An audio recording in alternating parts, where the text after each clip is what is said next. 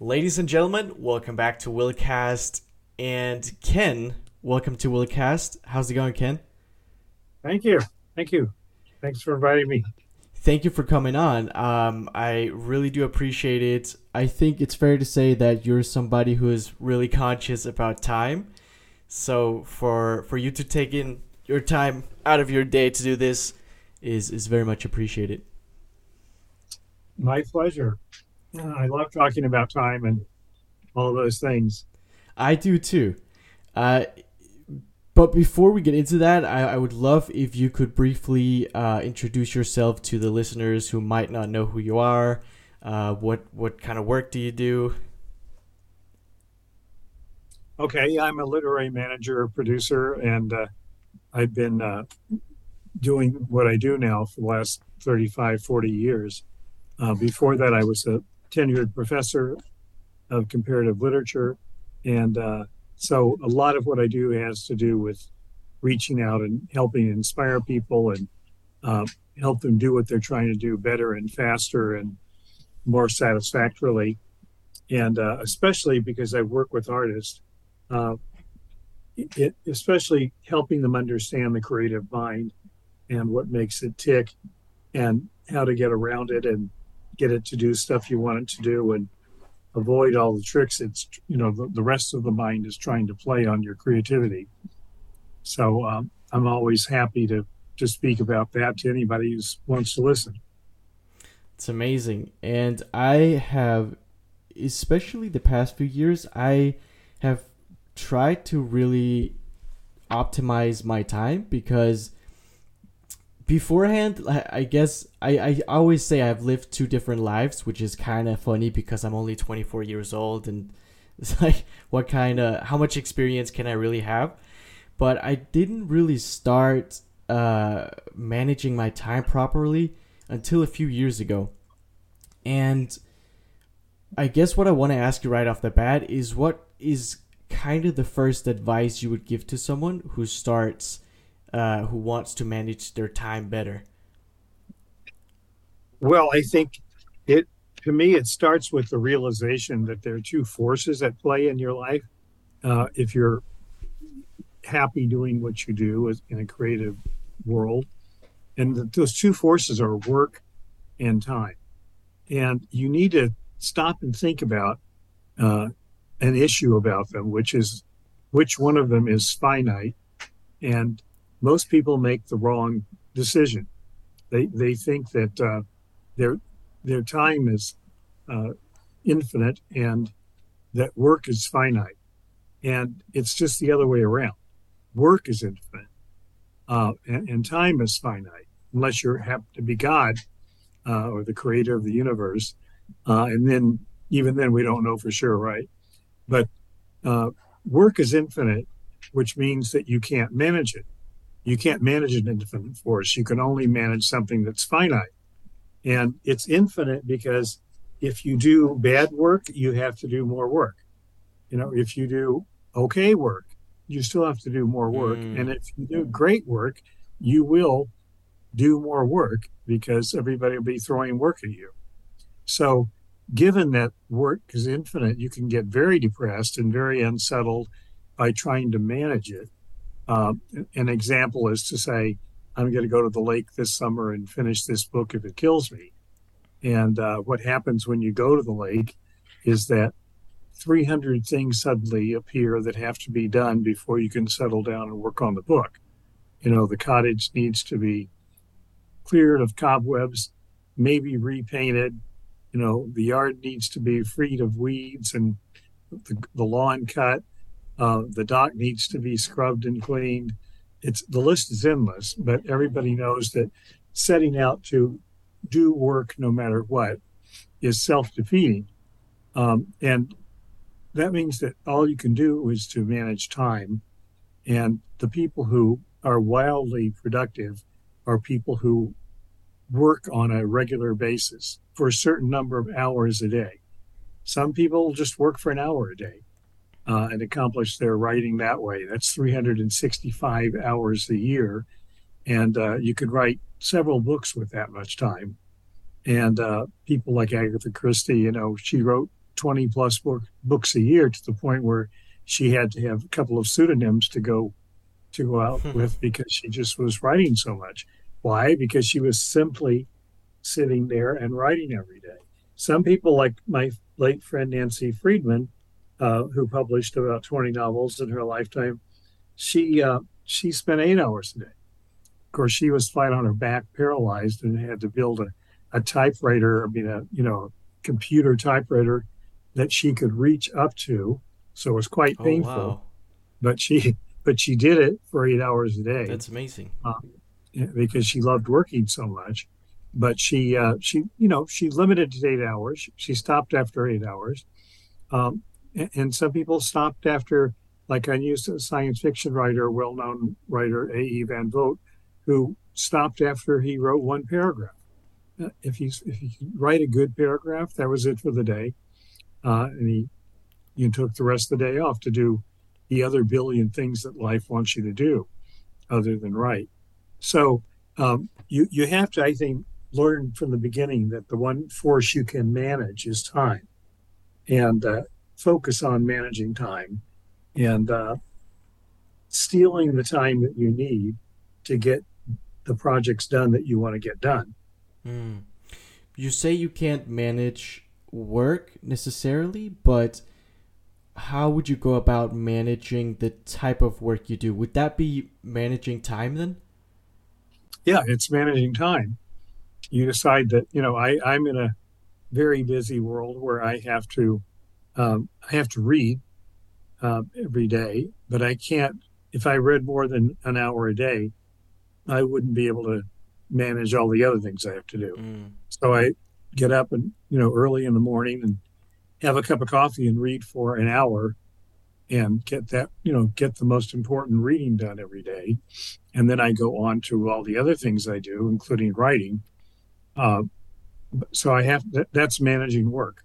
Mm. And I notice now that I'm particularly behind. I just got back from a 2 week trip to Japan, and I probably am five big manuscripts behind and hundreds of little pieces of paper behind.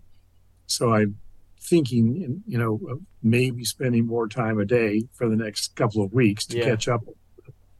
I'll make that decision and then implement it. And when I was studying Greek in high school, I ran across an ancient saying from a book called The Works and Days by Hesiod, a Greek farmer from about 500 BC.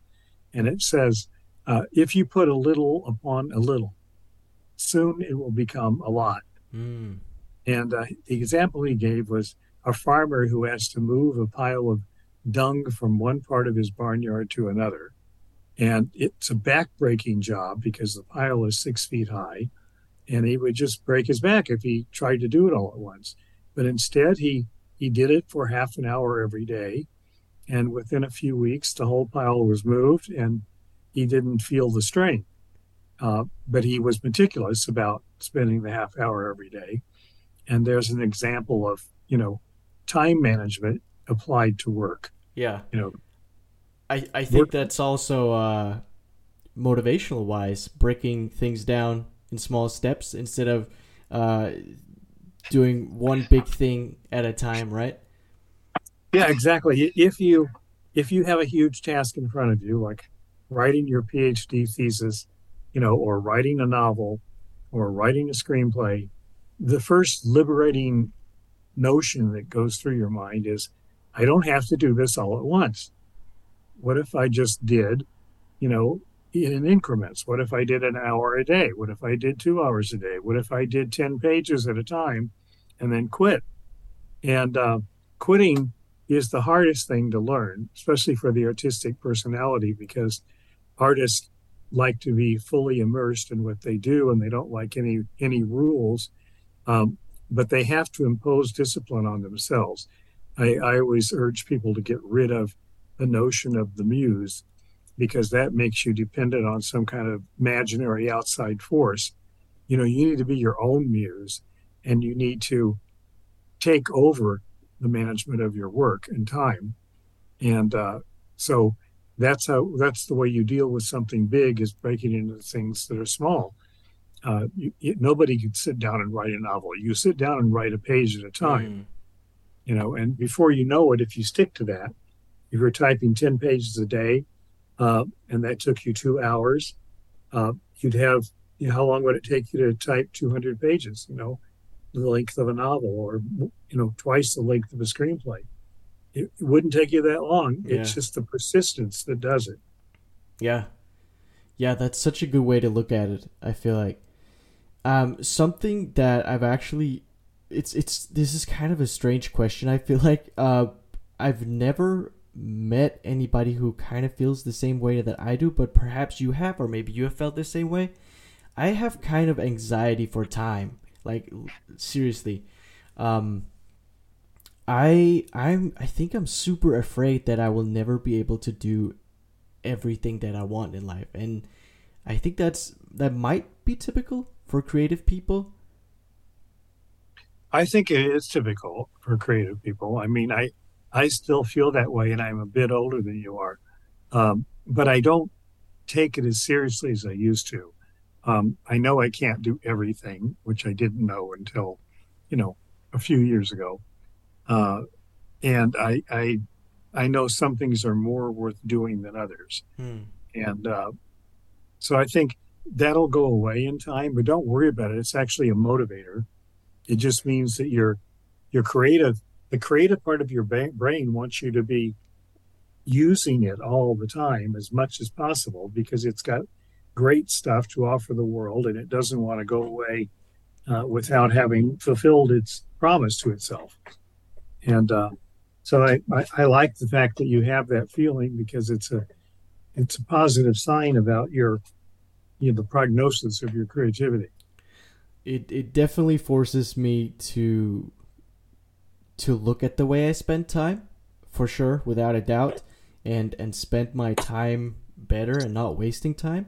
So in that sense, it's a blessing. But it's also frustrating.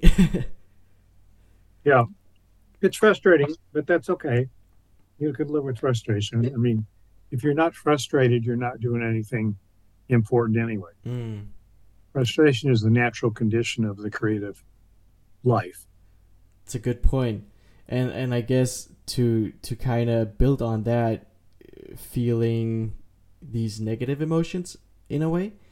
I've also always wondered if artists, if what creates artists is trauma and pain, just kind of like comedians. I think comedians oftentimes will compensate something that has happened to them in their childhood and joke around and make fun.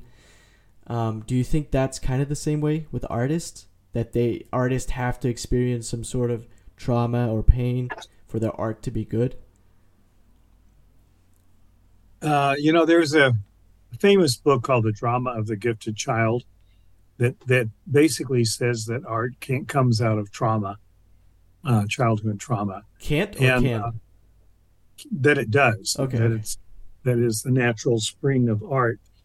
I'm not sure I totally believe that. I can't disprove it, but there's something to it for sure. That something's got to be rattling around in your brain that makes you want to create something. And when you think about creation, is really order and chaos. It's making order out of chaos, and it operates on trivial levels. Like I always think it's funny that as the week goes by, my office floor is filled with paper. And the first thing I do on the weekend is I start picking the paper up and filing it. But I like the feeling of being, surrounded by all these projects and in partial garb, and just kind of in the middle of a mess because it's very satisfying to clean the mess up Mm. and to put order to it. And that's what happens when you're working on a novel or a screenplay or, a symphony is you got all this stuff floating through your head and your your task is to stand there with a baton and bring order to it, and that's a natural feeling. So to the extent that your childhood was chaotic and things were out of your control, I can see that as a real motivator to seek the control that artistic expression brings you. It's a way of bringing order to your life, which is control. And when you think about the whole universe out there, it's a great big challenge that people try to control. And you're not sure whether it cares about control or not. You wonder, when asteroids hit the moon and all kinds of stuff seems to be random. But all the more reason that humans like to bring control to their lives. And when you think about it, if you create a great play or a great, novel, you've made a statement kind of against the chaos of the universe. You've put it all together into something that makes sense. And one of our great drives as humans is the belief that things make sense and the attempt to prove it. That becomes truer and truer every day as our world becomes more and more chaotic. I think it will lead to great masterpieces if we survive the present, Mm, the present chaos. yeah, I've always found that so interesting, and I've heard musicians purposely try to stay in painful situations because it just enhances their art. It, Yeah, I think it's in my first book about creative writing and creativity, A Writer's Time. I talk about the fact that the more you understand your process, the less you need pain and suffering. And I kind of divide productive writers into two groups, happy ones and unhappy ones. And when I start studying those two groups, I see that the unhappy ones are almost to a person ones that did not ever, never did understood their process. So they often end in tragedy, like Hemingway or Sylvia Plath or Virginia Woolf, you know, artists who commit suicide. Sometimes they just do it, like Janis Joplin, with drugs. And, there's myriad examples.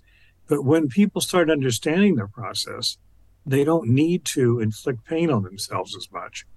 And there is a process to creativity that is a natural process. It's followed by all creative people, whether they're aware of it or not.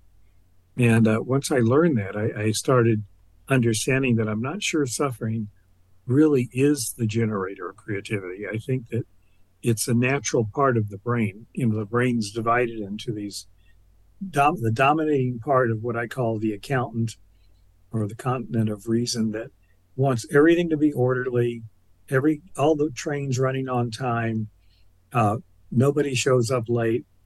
We're always watching the clock. And the reason we do that is that it generates money, and money generates life and keeps people fed and all of that. So that's the main part of the brain. Then there's part of your brain that is what I call the visionary islands, and they are the parts of your brain that seem to be just floating around this continent of reason and have crazy ideas, don't understand the clock, don't feel the need to be on the same timetable as anybody else. For example, if you have been in a situation where you see a friend that you haven't seen for 10 years, and within 30 seconds of seeing them, you're back on the same exact wavelength that you were on the last time you were there, you see that there's been a jump in time, or that time has actually stood still. The time, mm, the island of time in which your friendship existed yeah. is still exactly the way it was 10 years ago, 12 years ago.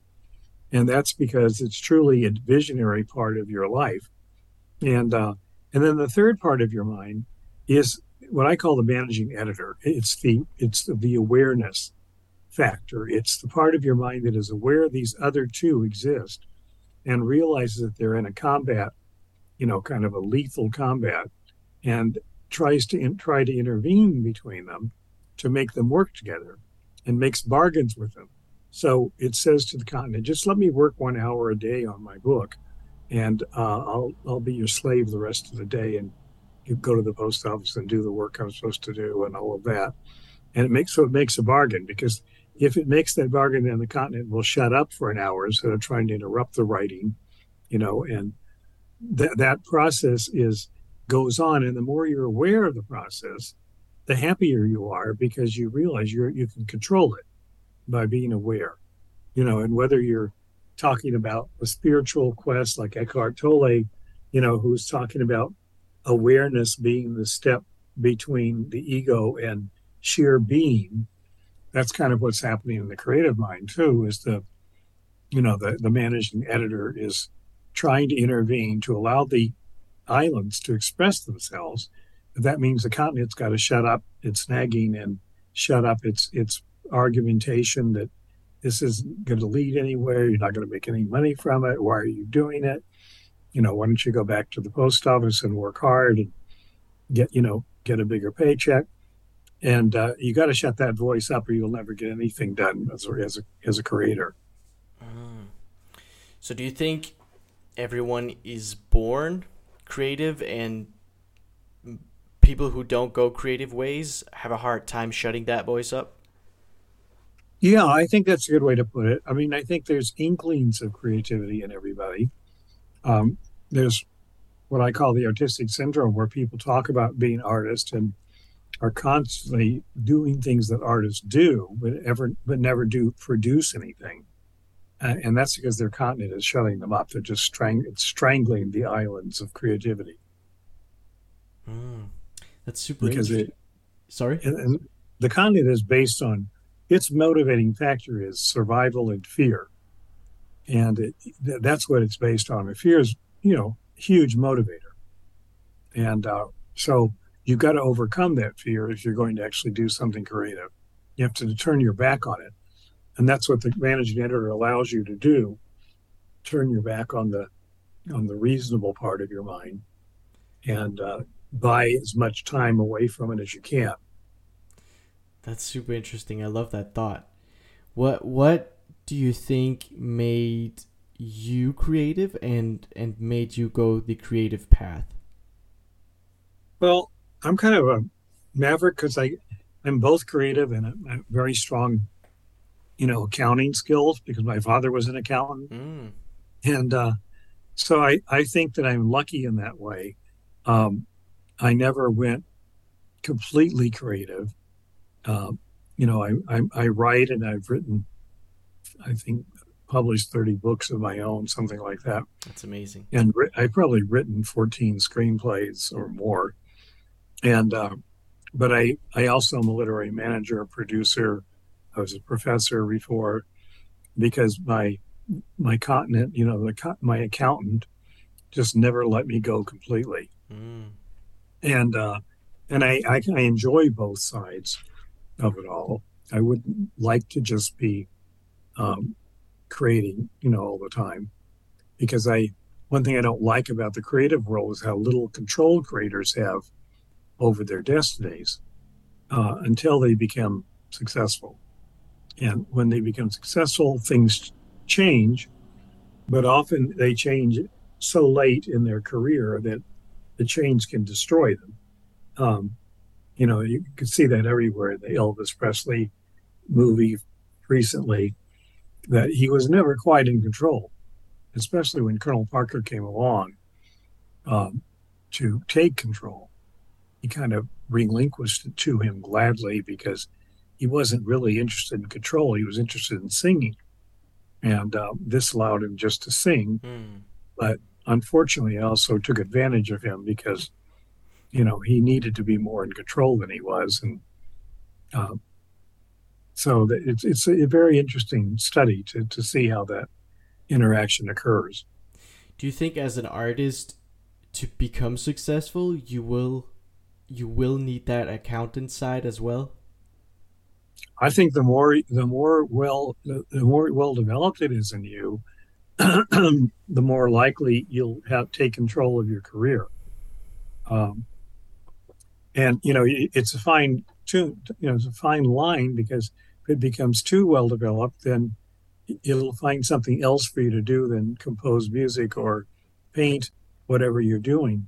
So it's a fine line. It's a balance that's required. And the balance, of course, comes from awareness of what's going on Mm. inside your mind. I think the first chapter of A Writer's Time is, the creative mind, what's going on in there.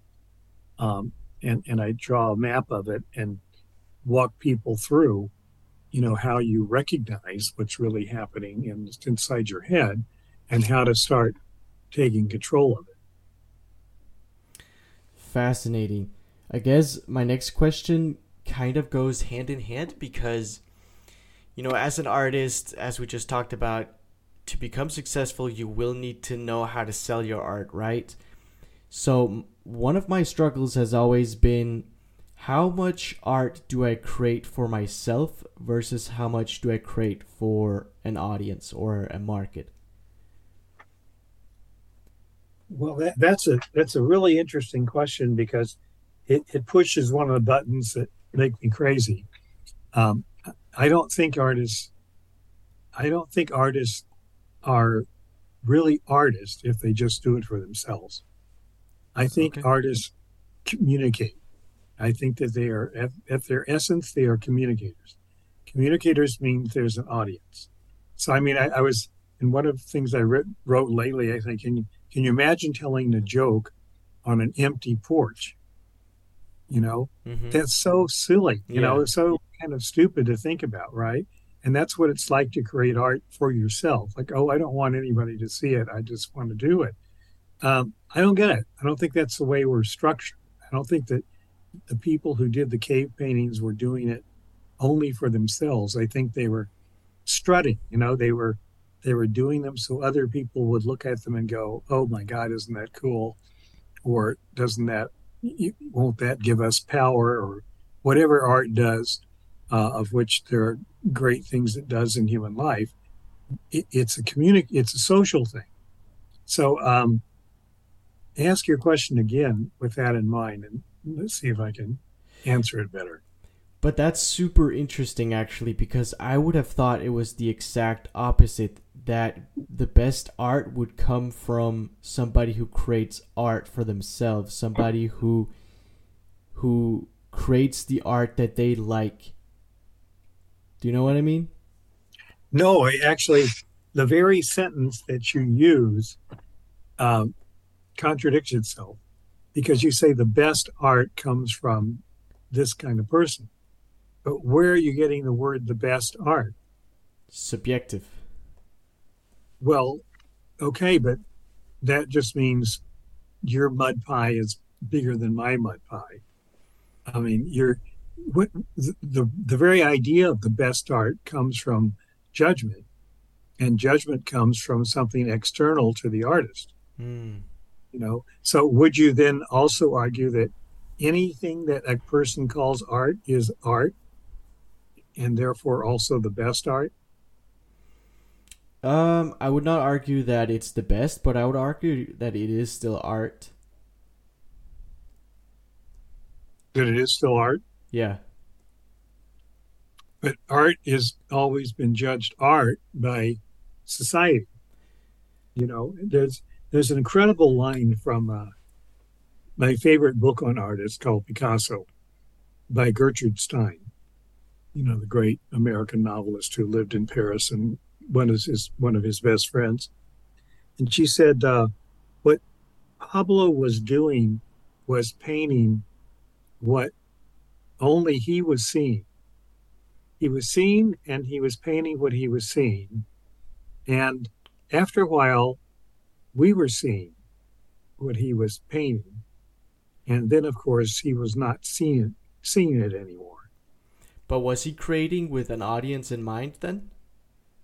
Uh, yeah, he Okay. was. He was creating to be judged and to dazzle an audience and to be judged by the audience. Because when you see surrounding him were others who were painting in similar veins and similar ways, most of them have been forgotten. But a few of them, including him, were remembered. And there's all kinds of famous stories about him scribbling on a napkin and the napkin later selling for $500,000 because he created an art form that people recognized as different and new and moving and inspiring, whereas others who were scribbling the same strange shapes never got that to that level of acceptance. So when you're accepted by a society as art, that's the highest form of art um, by historical definition.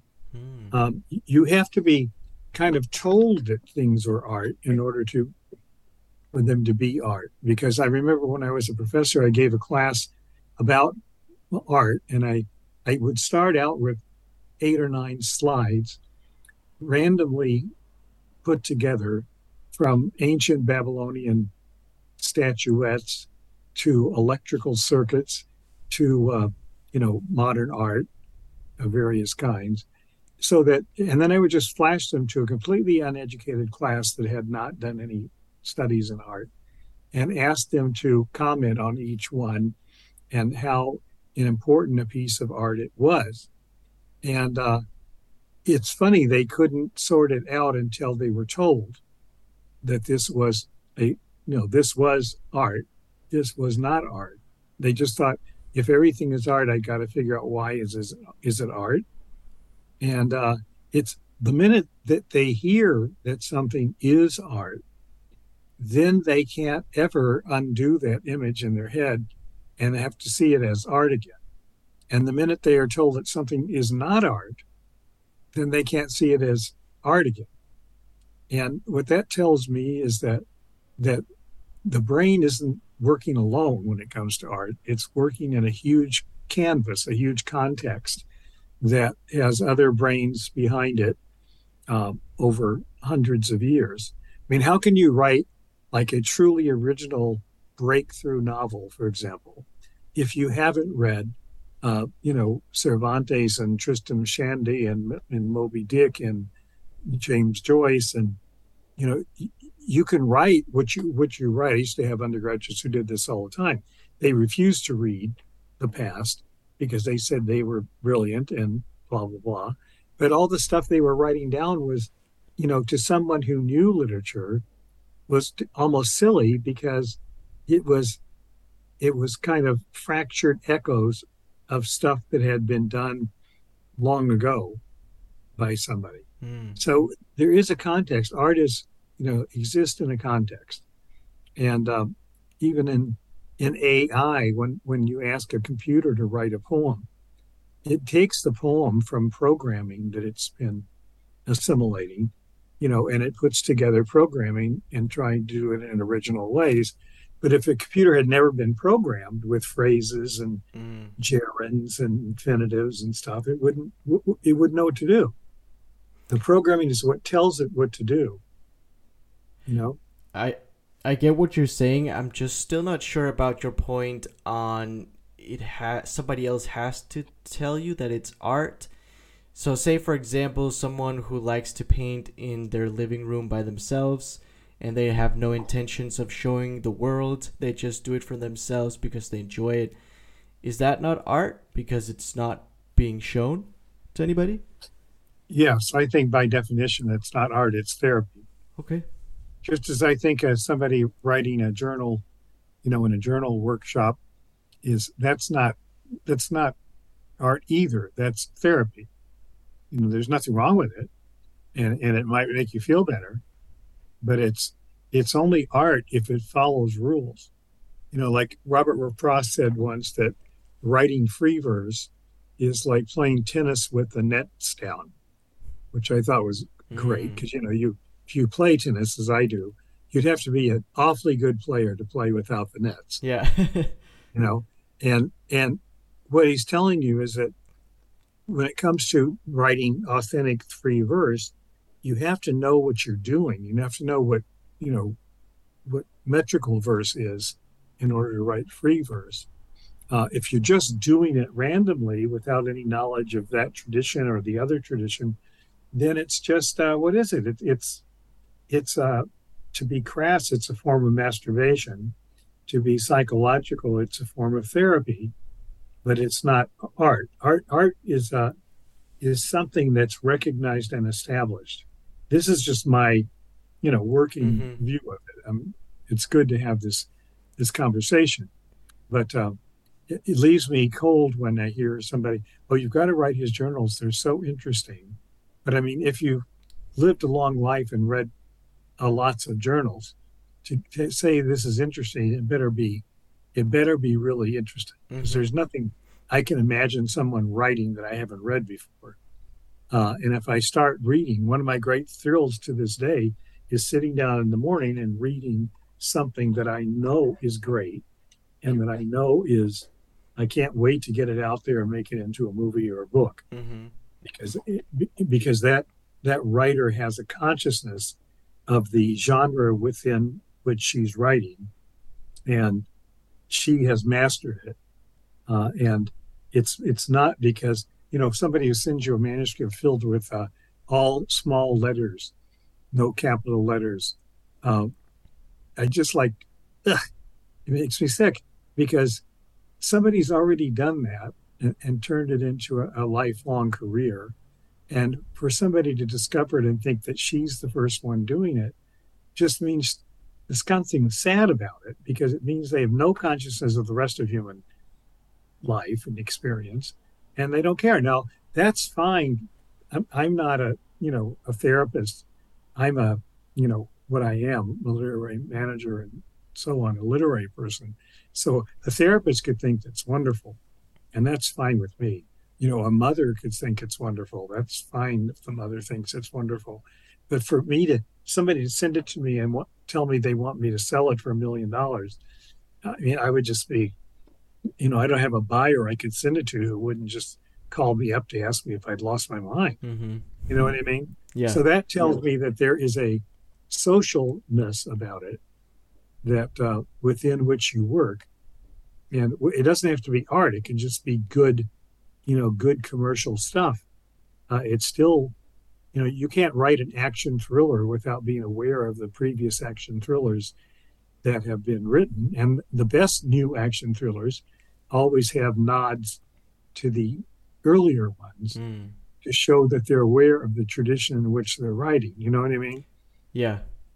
So that tells me that um, when you get to the level beyond the therapy, maybe a painter does start off in the living room just painting colors that are pretty, but if somebody walks into the living room and goes, "Oh my God, that is stunning," it changes everything. Just that comment changes the nature of the activity. I mean, what if I could impress other people with this? And that's the kind of birth of art. It's what turns it into you know, the art that people stop and look at. Yeah. And I completely agree that not necessarily that I think art should be is all meant to be seen by people, but it does feel, at least for me, better to create something that will create some sort of reaction. Yeah. Um, I guess my final question is this is something I really want to know is I believe I heard you say at some point in an interview that the Meg took 22 years to get made. Yeah. What does that process look like? Well, it looks very painful and very agonizing and, you know, frustrating.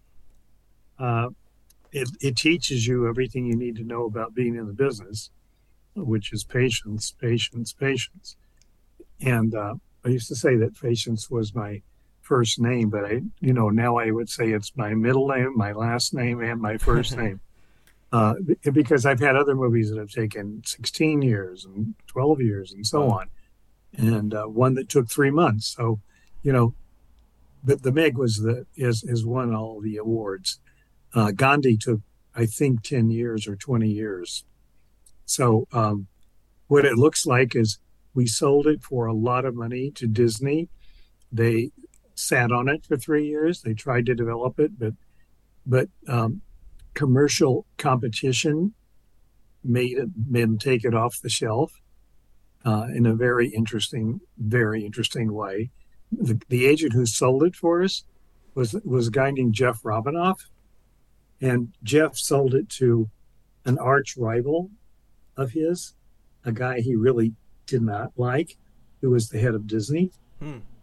But he sold it to him, and that guy determined to get it made, and started in good faith with us into getting it made. And then suddenly, out of the blue, Jeff got an offer from to be the head of Warner Brothers. He was a big shot agent at ICM, and suddenly he was now the head of production at Warner Brothers. And the first thing he did is he looked on Warner's shelves and pulled a shark movie off the shelf, Deep Blue Sea, and green lighted it and put, a rocket under it to get it done before Disney could release Meg. So the minute that happened, Disney dropped Meg. Oh. And we went through a 3-year period of, moaning and bemoaning, et cetera.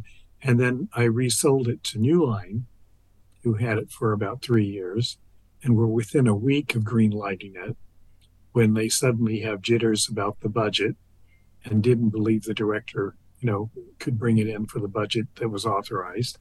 And they dropped it too. And then more years went by before the new producers came on and sold it to Warner, which by then had acquired New Line. And so some of the people involved in the original Meg deal ended up being involved in the final movie. Mm. So these are, I could tell you 10 sagas like this about projects that have gone into what we call limbo. And Meg was lucky to rise out of limbo into, let's not call it heaven, but whatever the next, metaphor is. But what is the logic for dropping it from Disney instead of just holding it and maybe see in the future if it's possible for them to create? Well, because there was pressure from us on that. We didn't want it sitting around forever. Yeah, I see. Like we have several projects. One of them is one of the greatest screenplays I've ever read or sold, called Henry's List of Wrongs. And that was sold for a lot of money at auction. New Line had it for several years and never got it made. So it went into turnaround, what's called turnaround. And maybe 8 years later, I sold it to Universal. And Universal realized that the problem with it is that it was romantic comedy with a male lead, that it needed a female lead. So they hired a writer who turned it into Cindy's List of Wrongs instead of Henry's List of Wrongs. And they couldn't get that made either, because for it to get made, they would have had to pay $10 million to the studio that owned it before to get it out of turnaround. And anyway, it's languishing in limbo still. And this happens a lot in Hollywood, is that the greatest stories never get made because of complicated, extremely complicated politics, money issues, personality issues, so on. Ken, thank you so much for taking your time to do this. This was a pleasure. Well, thank you, Patrick. It was nice to talk to you. And it's always educational. You start learning when you start saying things, it sounds like you really believe them. And then you get to test them by having a bright interlocutor like yourself to get into it with. And I appreciate that. Absolutely. Where can people find you and your work? Well, my best place to do is go to storymerchant.com, and you'll see my books listed there and movies and all of that. Story Merchant is kind of the main company of the 4 companies that I have, and that's the place to start, just storymerchant.com, and always look forward to talking to people. Amazing. Thank you so much once again. Thank you, Patrick. Take care. And to the listeners, thank you so much for tuning in. As always, I appreciate it. Take it easy. Peace.